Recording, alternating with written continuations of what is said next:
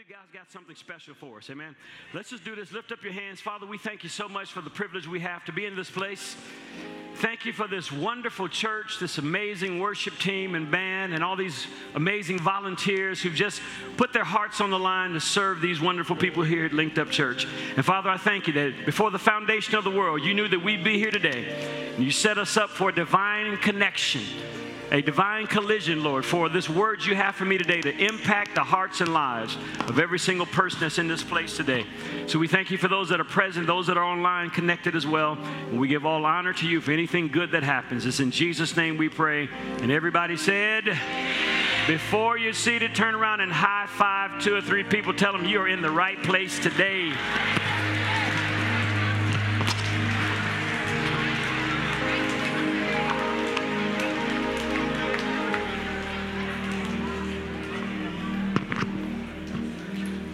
All right, I believe that I am on an assignment.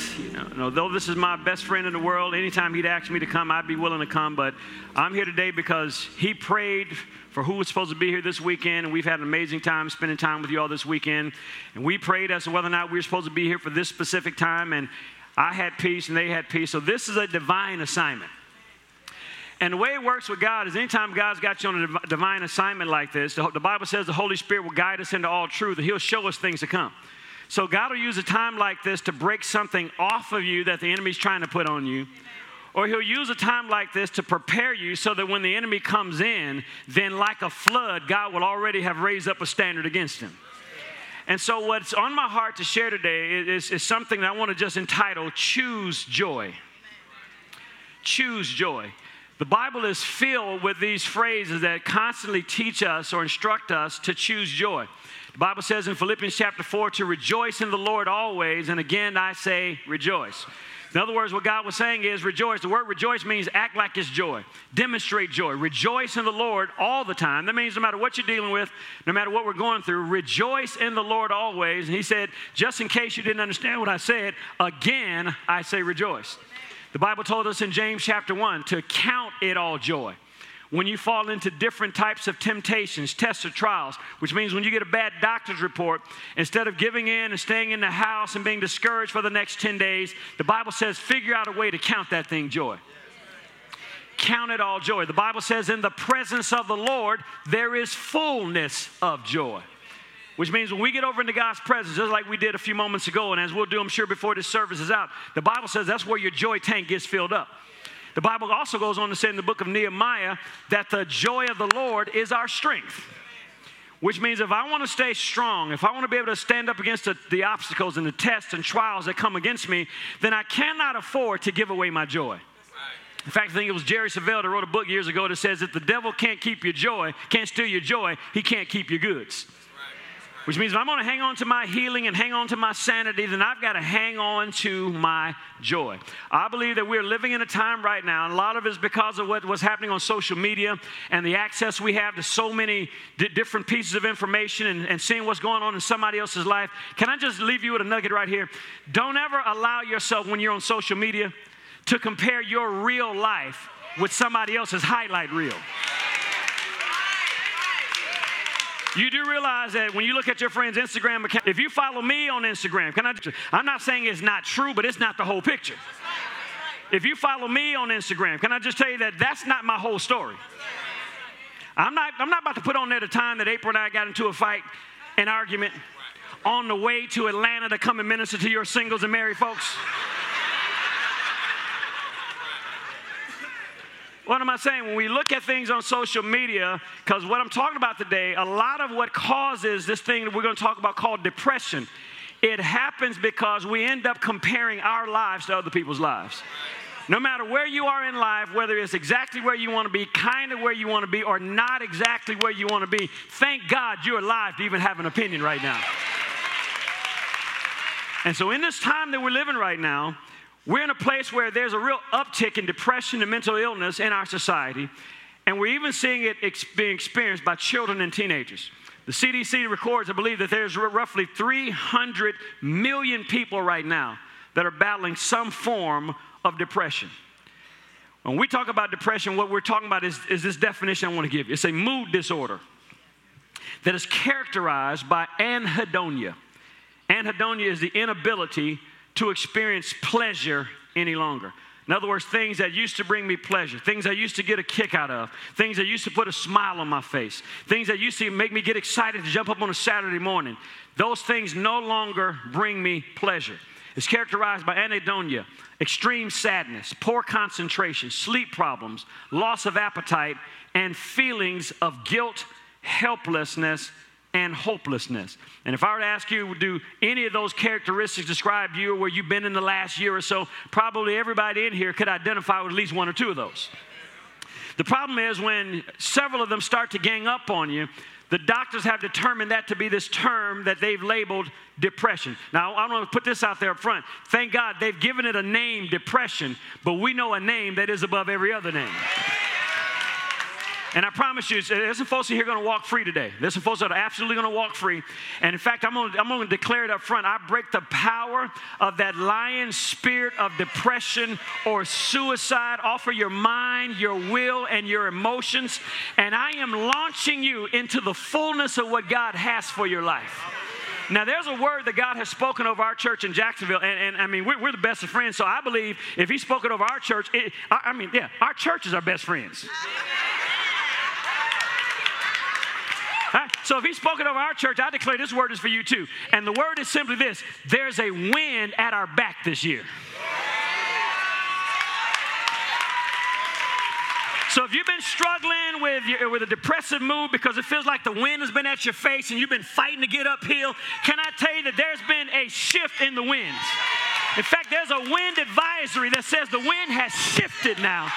And that wind that was at your face is now at your back, pushing you forward. And so understand that just because things haven't worked out up until now does not mean that it's not going to work out as you go forward. But we need to understand that even in the church, even folks that have the Holy Spirit, that are fully committed to Jesus Christ, we still have to deal with this thing called depression that will try to creep upon us to make us feel like life is not as good as God really has made it to be. In fact, I want to give you this from Isaiah chapter 61. Jesus quoted this in Luke chapter 4 when He said, "The Spirit of the Lord God is upon me, because the Lord has anointed me." Jesus is anointed to preach the good tidings to the poor.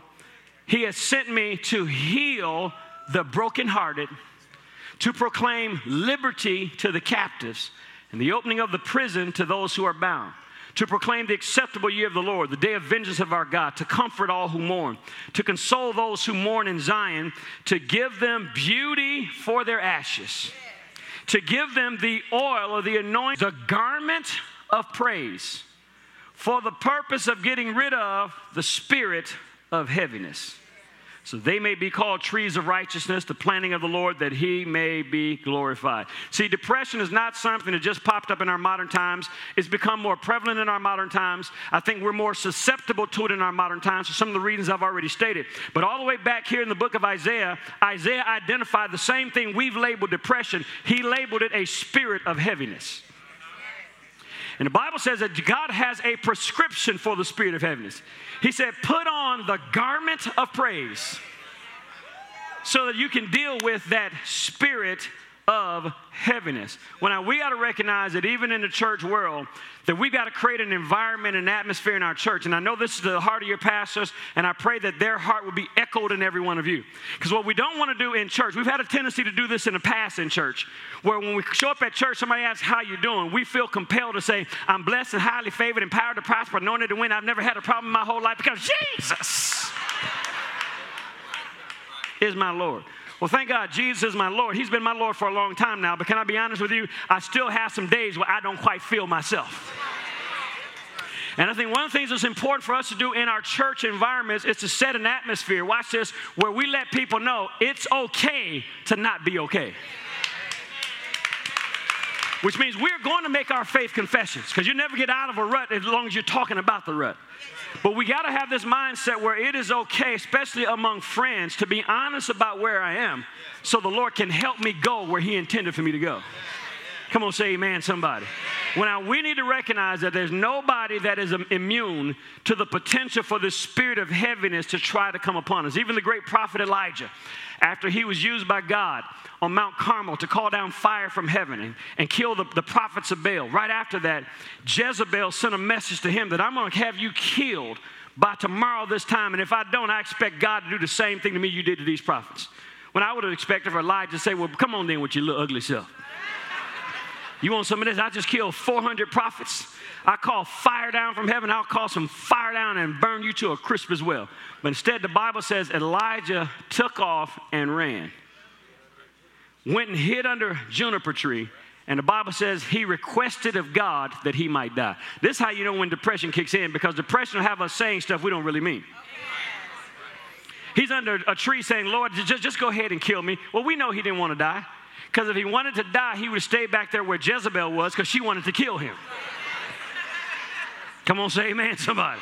But the truth of the matter is, he was simply going through a season of depression.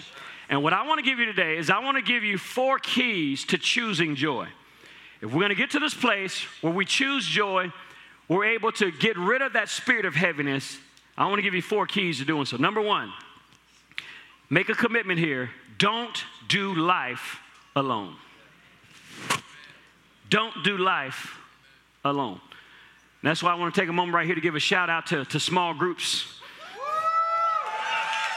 I want to give a shout out to all of you small groups. And I know some of you may be thinking, well, I love my church and I love Pastor Gregory's preaching and Pastor Triss's teaching and preaching, but I don't know about those small groups. I'm not into going into anybody else's house or even meeting at a restaurant or anything like that. But can I just tell you, I've been pastoring now as a senior pastor. It'll be 23 years this year I've been a senior pastor.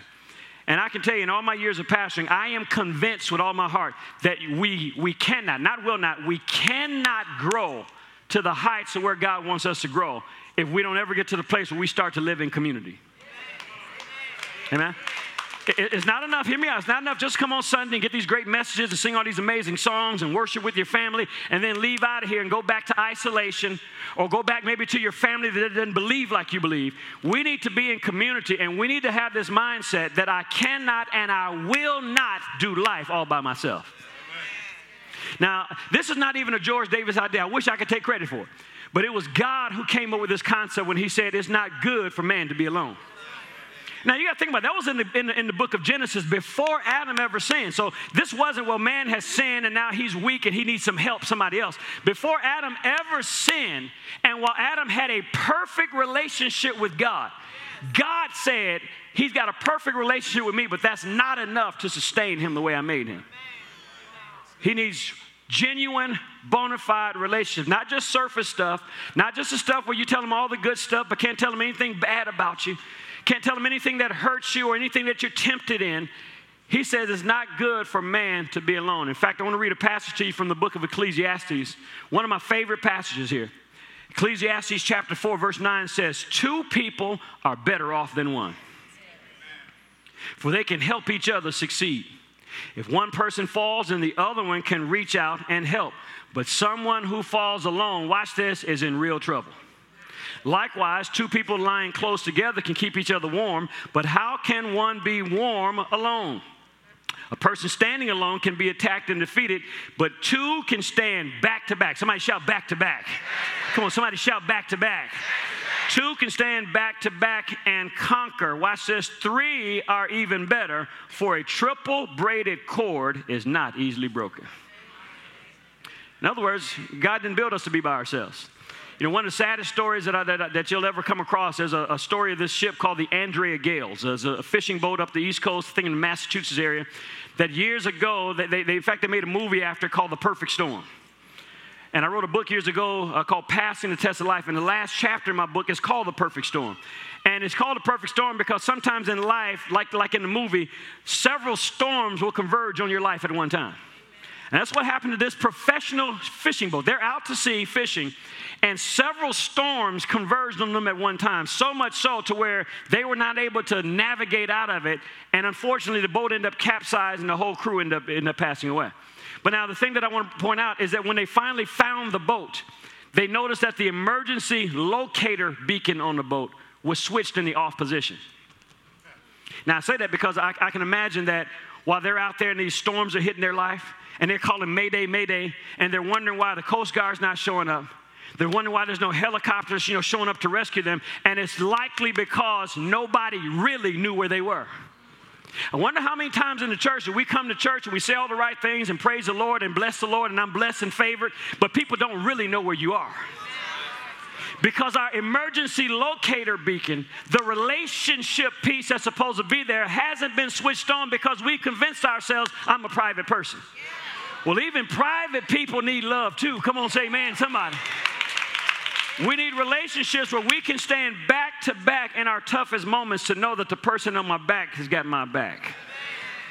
Your pastors have been that for us, man. We've been friends, again, for 28 years, and we've had times we've disagreed, haven't always seen eye to eye on everything, but through it all, man, we have been the best of friends. And you know when somebody's a best friend because they're not just there when things are going great.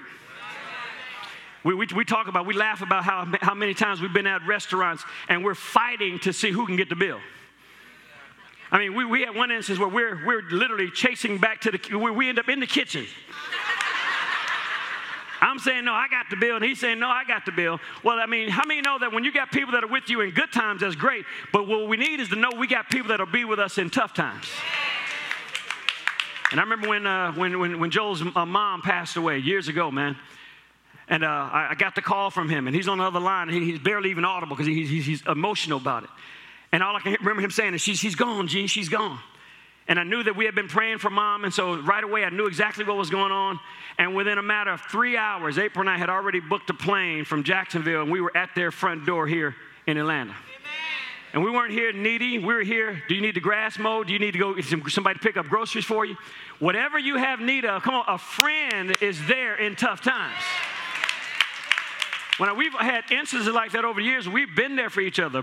Many of you may or may not know, but our oldest child is a daughter. She's 17. She'll be graduating in 90 days.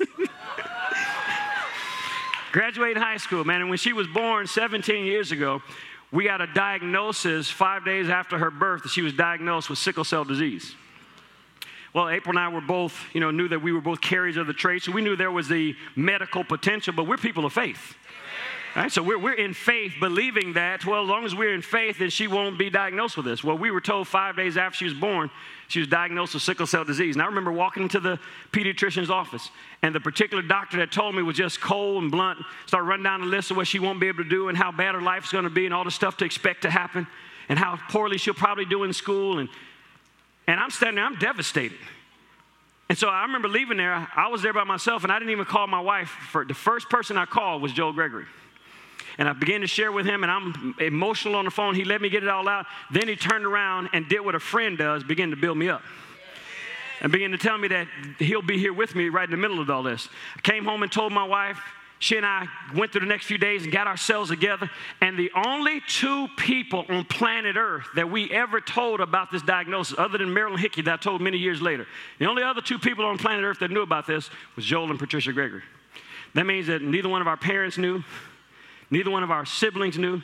Nobody else in our church knew. You say, well, why didn't you tell anybody else? Were you being prideful? No, I just knew there weren't very many other people that can get in faith with us and not end up feeling sorry for us. So we went for 14 and a half years. We took 2 years, and every single day my wife and I took communion every day to get our minds right. And anytime we found ourselves in a tough spot, we had two people we could call. I'm talking about back to back.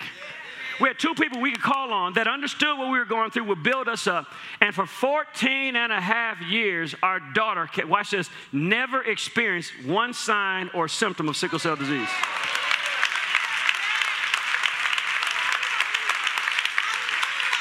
So much so to where she didn't even know she had been diagnosed with the disease until we found out that bone marrow transplant was a curative measure. And we prayed about it, had peace that God was going to finish the miracle he had started by going through the bone marrow process. And so on the way to the doctor to start the workups for bone marrow is when we finally shared with her what the diagnosis was. And when we walked into the doctor's office, the doctor began trying to tell us all these things we could expect through bone marrow and how bad it was going to be. But we had a conviction in our heart that our God is big enough. Come on, somebody. And anytime I felt my mind trying to go tilt on it, I had two friends. We had two friends who would always speak life back into us, who bought a house we believe that had a basement set up just for us. to be able to live in their basement. Because watch this, the doctors gave us 3 places that were the best choice for us to have the bone marrow transplant. We could have it done in Jacksonville, where we live, at Nemours Hospital. We could have it done in Vanderbilt at the hospital there in Tennessee, or we could have it done in Emory Hospital here in Atlanta, Georgia. Well, it was a no-brainer for us. Our bestest friends in the world lived in Atlanta, Georgia, had just bought a house with a basement where we could hang out there, live there, have total access, and be able to get to the doctor's appointments like we needed to. We moved here to Atlanta, Georgia, and lived in their house for a month. Can I tell you, they took care of every expense we could possibly think of in order to make sure we could go through that process. Our daughter went through the bone marrow transplant, had high-dose chemotherapy, and never had one symptom or sign of the chemotherapy in her system. Came through it miraculously, and now the doctors have agreed with what we declared when she was first born. She no longer has sickle cell disease in her bloodstream. I need you to rejoice with me a little bit more than that. Come on. Our God is still a miracle-working God today. Now, I'm grateful that you're able to rejoice with us in our miracle, but I need you to catch hold of this. That was a situation in life where had we been going through that by ourselves, I cannot tell you how many moments we hit that in and of themselves would have been devastating and could have taken us out if we didn't have friends that were standing back to back with us. And so many times we end up depressed, we end up ready to give up, we end up ready to throw in the towel, we end up in a suicidal place even because we haven't developed relationships with people that God put us in covenant with. Or we are in covenant with people, but we don't get close because we built all these walls to protect ourselves. Can I tell you that there are people that God will put in your life who are on a God-ordained mission to be there to be a blessing to your life. Your pastors are people like that in your life. They don't want anything from you. They want to be a blessing to you. Which is why when God sends you to a church like this, you don't come and put your toes in the water. You dive in. Huh? And everything the church, if they got classes on Wednesday night for the men, then get here, brothers. Come on, if they got classes for single people, get here for that. They got services for married folks, get here for that. If they got a toe washing and a fingernail painting class, get here for all of that too. Whatever they got going on, thank God that He's put you in covenant with people. Come on, somebody. Where you don't have to live this life all by yourself.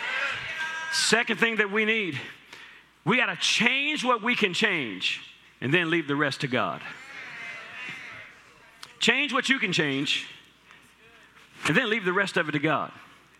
Depression is fueled by this word called hopelessness. When you look at the news, that's all they're peddling today is hopelessness. Bad news, hopelessness. And if Satan can torment us with not being able to get results in our lives or magnify our disappointments, then he'll banish us to this prison of hopelessness. That's why if you find yourself in a posture, I know it's the beginning of the year and we all made them New Year's resolutions, and I'm going to lose weight this year. And anybody in that posture, don't raise your hand. Anybody in that position where you're on your 7th time trying to lose weight? Come on, help me out, somebody. You know what I'm talking about, where way back in the day, you tried the cabbage diet. And when you popped the pills and you injected yourself in the belly. And you started down that pathway of the keto diet, and after 3 days, you said the devil is a liar. Come on, somebody. My wife described that to me. I said, oh, no, he's not. I'll be fat then. That's all it is. But if the enemy can get you focused in on something that's a disappointment, something that hasn't worked out, you're in the same financial situation. No, you confessed last year was going to be your year. Huh? Or you've had a relationship breakup, or it seems like no matter how much you've worked on yourself as a single person, you haven't been able to find that right person. If the enemy can get you fixated on the thing that you have not been able to change by yourself, then the end result can end up being depression. I love what Isaiah said. It says, but those who wait on the Lord shall renew their strength. That means we'll exchange strength with God. They shall mount up with wings like eagles. They shall run and not be weary, and they shall walk in what? Come on, they shall walk in what? They shall walk and not faint. They shall mount up with wings like eagles. For years, I didn't really understand what that meant, but the more I studied out eagles, I love eagles and lions, and I study the habits and lifestyles of eagles and lions. And one of the things I've learned about the eagles is that when an eagle is in flight, they don't flap their wings much. In fact, eagles can go at speeds of 50 to 75 miles per hour at a height of up to 10,000 feet in the air, but they barely ever flap their wings. In fact, the way in which they get up to those high heights is what's called thermal updraft, these hot bursts of air, that the eagle learns how to catch that hot burst of air and let it go up higher. Then he'll wait on another one, hot burst of air that takes him up a little bit higher, and he'll be patient enough to let that hot air take him up to where he needs to be. When he gets up to altitude, the eagle learns how to just glide, learns how to soar. Kind of just said that way. In other words, the eagle has learned, watch this, how to go with the flow. Now contrast the eagle to the hummingbird. The hummingbird flaps his wings a lot. In fact, the hummingbird flaps his wings about 40 to 80 times per second. And in fact, when the hummingbird is in courtship, the hummingbird flaps his wings even more than that. So the hummingbird looks like this. And if you say, you look cute in that dress, the hummingbird, oh my God. In fact, the hummingbird flaps his wings so much that the hummingbird has got to eat 50 to 60 times a day to avoid starvation.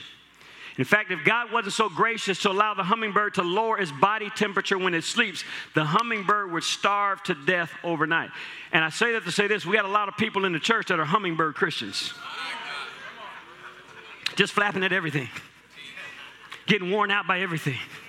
Getting bothered by everything. Trying to fix your grown kids. They're 35. Instead of you saying they're 35, you call them 1,286 months. No, they're way older than that. Time to let them go. Come on, time to cut them loose.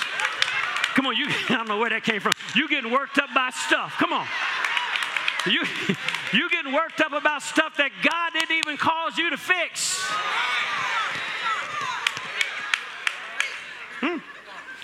You're getting worked up about who's in the president's office or who's in the governor's office.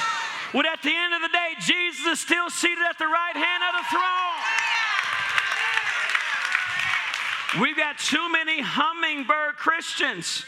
Romans 12:16 says, do not be haughty, but readily, watch this, adjust yourself to people and to things. Adjust yourself is like cuss words to a controlling person.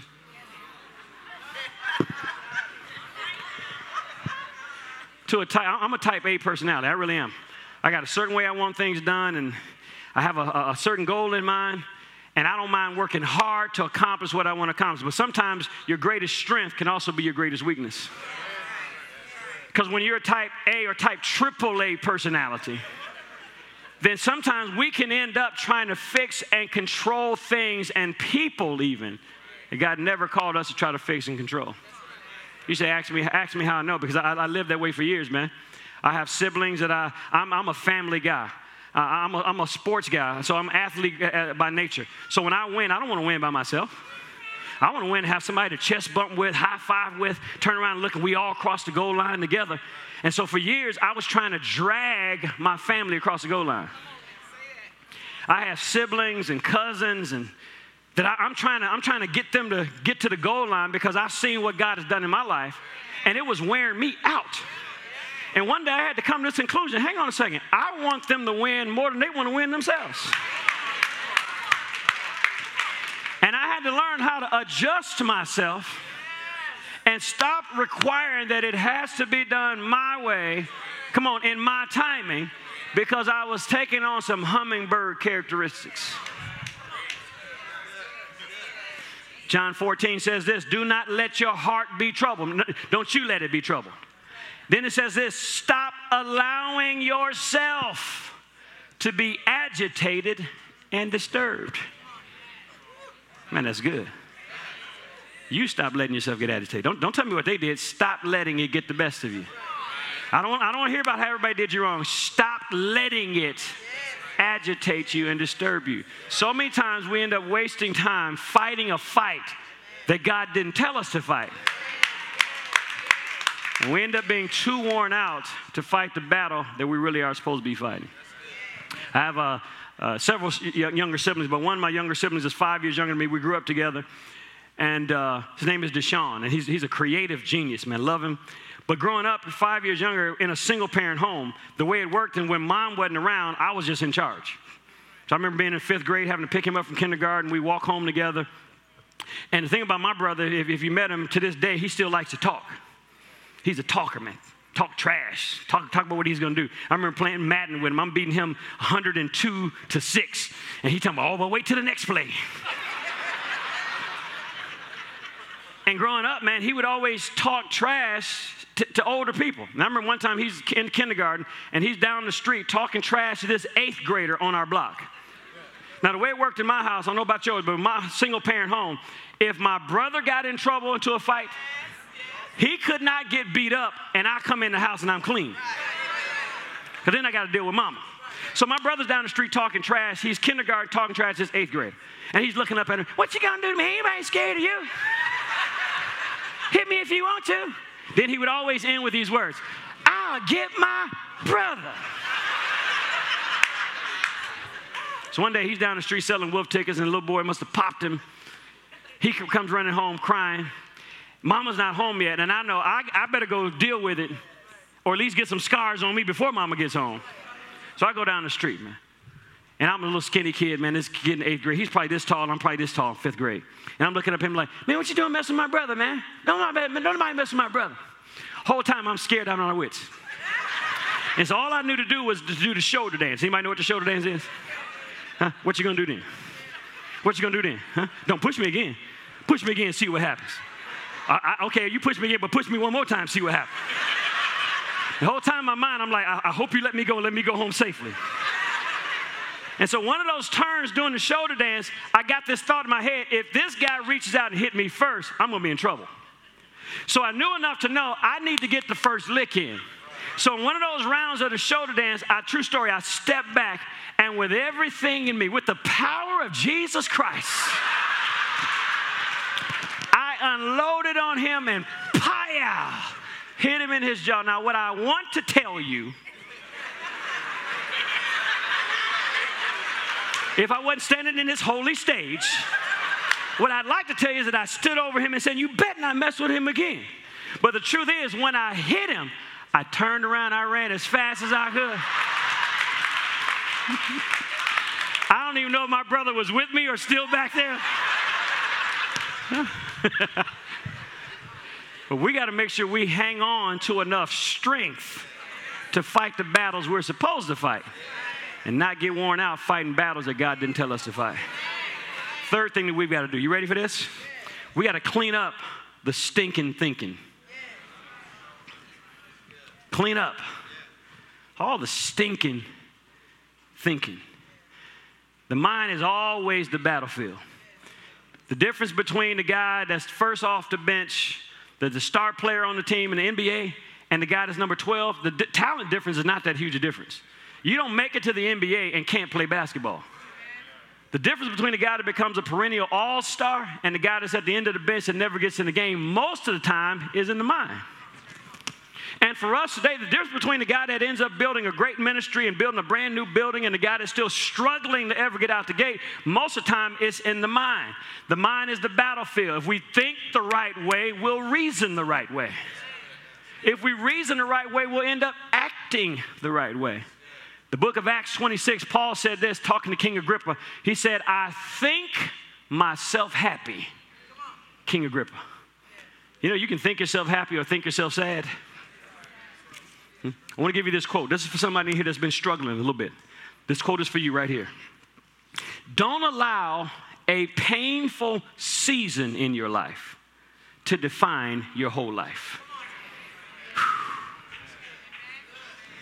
I don't know if you've ever been through one of those seasons where it just felt like the world was crumbling around you. Come on, it feels like it's going to be that way forever. But what the enemy doesn't want you to get a glimpse of, he doesn't want you to see what's on the other side if you refuse to define your whole life by that season that you're in. And I think part of the reason why we have such a tendency to do that today is that we live in such a right now society. We want everything right now. We want our popcorn right now. We want to pull up to the drive-thru and get greens right now. You can't get greens right now. I mean, you got to work with them greens. Come on, somebody. We want everything. We're used to getting it right now. I mean, we sit up in a movie theater and you hear a song on the screen that you like. How many know all you got to do is pull your phone out, hit Shazam. It'll tell you what song it is, and you can hit another button right there and buy it from the Apple Store, the Google Play Store, and have that song on your phone before you leave out. Well, that's not the way it was when I grew up, man. When I grew up, if you were listening to the radio and you heard a song you like, you couldn't Shazam it. You had to wait till Shamonday when the record store opened back up. Right, and go buy it at the record store, right? But because everything is so instantaneous, we struggle when we go through a tough season, and sometimes, watch this, we forget how good God has already been to us. Can I just tell you, God has already been good to you. If he never did anything else for you the rest of your life, God is worthy of all the praise you could give him with every breath in your body for the rest of your days. But we have a tendency to forget that the moment we get into a tough season where it looks like things aren't working out. And all depression starts off with a bad thought, a rogue thought, a thought that goes unchecked. Our minds tell us a thought like, well, you're never going to get married. Everybody else has gotten married before you. They don't like me. Nobody else cares about me. But this is the real kicker. Nobody would miss me if I was gone. That's a lie from the pit of hell. But all thought starts off by a thought. Can I just teach you a lesson? Give me 2 minutes to teach you a lesson right here. Every thought that comes to your mind is not your thought. Every thought that comes to your head is not your thought. Just because a thought comes to your mind doesn't mean it's your thought. The devil is not all-knowing. He cannot read your mind. But he does have access to the soulish or the mental realm. He can inject a thought to see how you're going to respond to it. I'll give you biblical proof of that. You remember when Jesus had just come from fasting and praying? The book of Matthew 4 and Luke chapter 4. The Bible says when he had finished his time of fasting, the tempter came to him. And the tempter said these words, "If you are the Son of God, turn these stones into bread." Jesus quoted the word. If you are the Son of God, if you bow down and worship me, I'll give you all authority of all this territory. He quoted the word. There's another one that sometimes we forget. The Bible says the tempter took him up to the pinnacle of the temple, not on the first step or the third step, the highest point of the temple, and had him look over and says, "Cast yourself down." You know what that is? That's a suicidal thought. No different than when Jesus went in Mark chapter 5 to cast out the devils from the madman of Gadara. And the Bible says the demon said, "Don't cast us out, but send us into these pigs." And the Bible says the pigs over there chilling. They weren't bothering nobody. They just chilling doing pig stuff. Right, just thanking God that I'm not bacon, thanking God I'm not pork chops. I'm just chilling out here in the grass. They ain't bothering nobody. But the moment, watch this, that Jesus cast the devil out of this guy and sends the devil into these pigs, watch this, the Bible says the pigs took off and ran violently over a cliff and killed themselves in the ocean. Where did the thought come from? Where did the idea come from to cast yourself off the temple, Jesus? The Bible says the tempter is the one that said to him. Now watch this. This is why I want you to get this. How did he say that to him? If we go back to the book of Genesis chapter 3, when Satan, the serpent, started talking to Adam and Eve, we know how he talked to them. He literally possessed the body of a snake. I believe rose up on his tail and was talking to Adam and Eve in that way. But how about this in Matthew 4 and Luke 4? When Jesus is being talked to by the tempter. The Bible doesn't say that he possessed the body of a snake again, or that he possessed the body of a camel or a lion. So how did the tempter say to Jesus, "If you're really the Son of God, throw yourself over"? You know how he did it? He put a thought in his mind. If you're really the Son of God, prove it. Jump off, not the second stair. Go to the highest point of the temple. Go ahead and jump off and see if his angels will protect you like he said. You know what that is? That's a suicidal thought. You know when the thought comes to your mind, they wouldn't miss me. It'd be easier for everybody if I wasn't here. That's not your thought, sweetheart. The first law of human nature is self-preservation. That means if I'm going to protect anybody, I'm going to protect me. I'm not going to hurt myself. That's why you see these survivor movies, man. I mean, we're the best of friends, but we get out here on these water, man. I'm going to eat his leg before I just go ahead and die. I don't mean to, but that's just human nature. Come on, somebody. I won't eat it all off. I let them still be able to come up in here and preach a little bit. But the first law of human nature is self-preservation. So for me to ever get to the place where I'm willing to hurt myself, that's not your thought.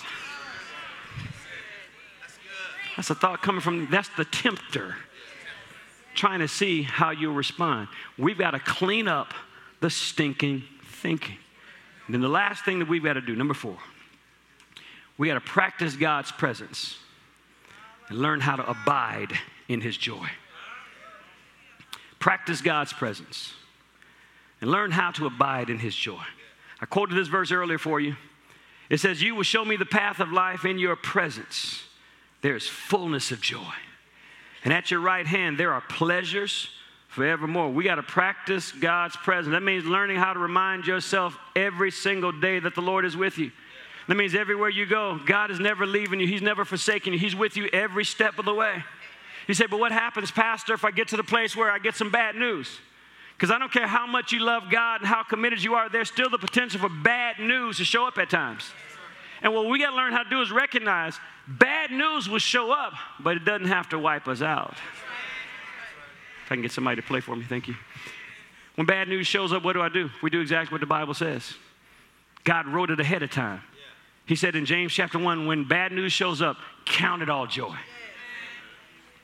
That means act like it's joy when it's really not joy. If I were to go into my wallet right now and write you a check for $5,000, see that? You know, but no, that's not counting it joy. That's just thinking about it, right? You don't have to count that joy. If I were to give you a check right now for $5,000, $10,000, you could do with it whatever you want to do.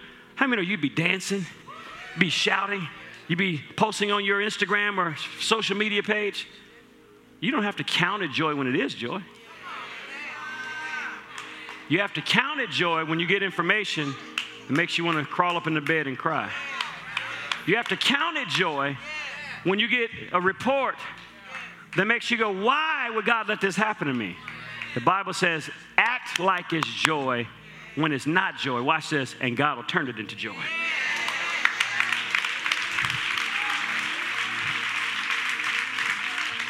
I'll close with this. Years ago, my wife and I were on vacation. We had just vacation for the first time, I think, with the two of us. No kids with us this time. And we're out in Destin, Florida, Panama Beach area. And we had just gotten there, man. We're ready for 5 days, whatever it was, just hanging out, the two of us. So we go to this restaurant, it's like a Subway or Quiznos or something, to grab a sandwich. And as we're walking in the door, she gets a call. And I can tell that from her facial disposition that it's bad news. Her whole countenance changed. So we're excited about being on vacation. All of a sudden, her countenance changed. She gets off the phone, and somebody from back home, her siblings or parents or somebody, and they've just shared with her some bad news. And her whole mood changed. Well, now, I'm asking her, I got to ask her a question. So she tells me what they said. I said, well, what are we going to do about it, baby? And I mean, when you first get some bad news, last thing you want to have is Mr. Happy coming around. Miss, I got a scripture, right? So I'm like, so what you going to do about it? She said, yeah, I know. Praise the Lord, praise the Lord. So right there in the restaurant, true story, right there in the restaurant, I was like, no, that's not good enough. We got to count it joy. I took off and I started running in the restaurant. I run past the cash register. People are looking at me like, this dude has got to be out of his mind. And I make my way back around to where my wife is. When I show up to her, she's got this look on her face like, thou fool. Did you really just do that? I said, come on, baby, what are we going to do about it? You know, the Bible says we got to count our joy. She said, yeah, I know. So then she does a religious thing. She lifts up one hand. I know, praise the Lord. I said, no, that's not good enough. Now take off again. And I'm talking full speed in the restaurant. Running past the cash register. People are now starting to look at me. People starting to get out their cell phone like, oh, we got a live one here. And I come back around now, and April's standing there like, boy, if you don't stop embarrassing me here. I say, boo, what are we gonna do? We can't, because we cannot just let this thing get the best of us. So she puts up both hands, but still barely getting into it. I know, praise God. And I took off a third time. And I ran a third lap in this restaurant. By this time, I came back around, and I think she did it just to keep me from running, but now she's praising the Lord. The Lord is good. But I knew right there in that instance, if I didn't do, see, we have a tendency, we know a lot. It's not enough to know it, but don't do it. Watch this. And it's not enough to do it at church and forget it when you get home. Question is, when you get home today and the enemy tempts you, what you going to do about the situation? Nothing working out for you. Everybody else is doing great except you. You got to get rid of that stinking thinking. Find your crew. Get them around you. Make a decision. Get over into the presence of the Lord and praise God like everything just worked out like it's supposed to. In fact, I want to challenge you for the next 20 seconds right here. Stand up with me and praise God as if everything just worked out the way you wanted it to. Come on. Come on. Come on. Come on. Count it joy. Count it joy. Count it joy. Yeah. Yeah. Praise God. That's not just something that's available to you when you're in this building. You can turn that on anytime you need to. And when you put on the garment of praise, it'll drive out the spirit of heaviness.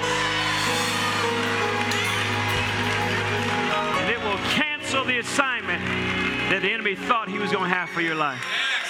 Now let me ask you a question. If you were to walk out of here right now, man, woman, teenager, I'm not saying it's going to happen. In fact, I pray with all my heart it doesn't happen. But the reality is life is like a vapor, man. If you were to walk out of here right now and your feet hit the pavement out here in the parking lot and you breathe in your last breath, do you know where you'd go? I'm not talking about where would your body go.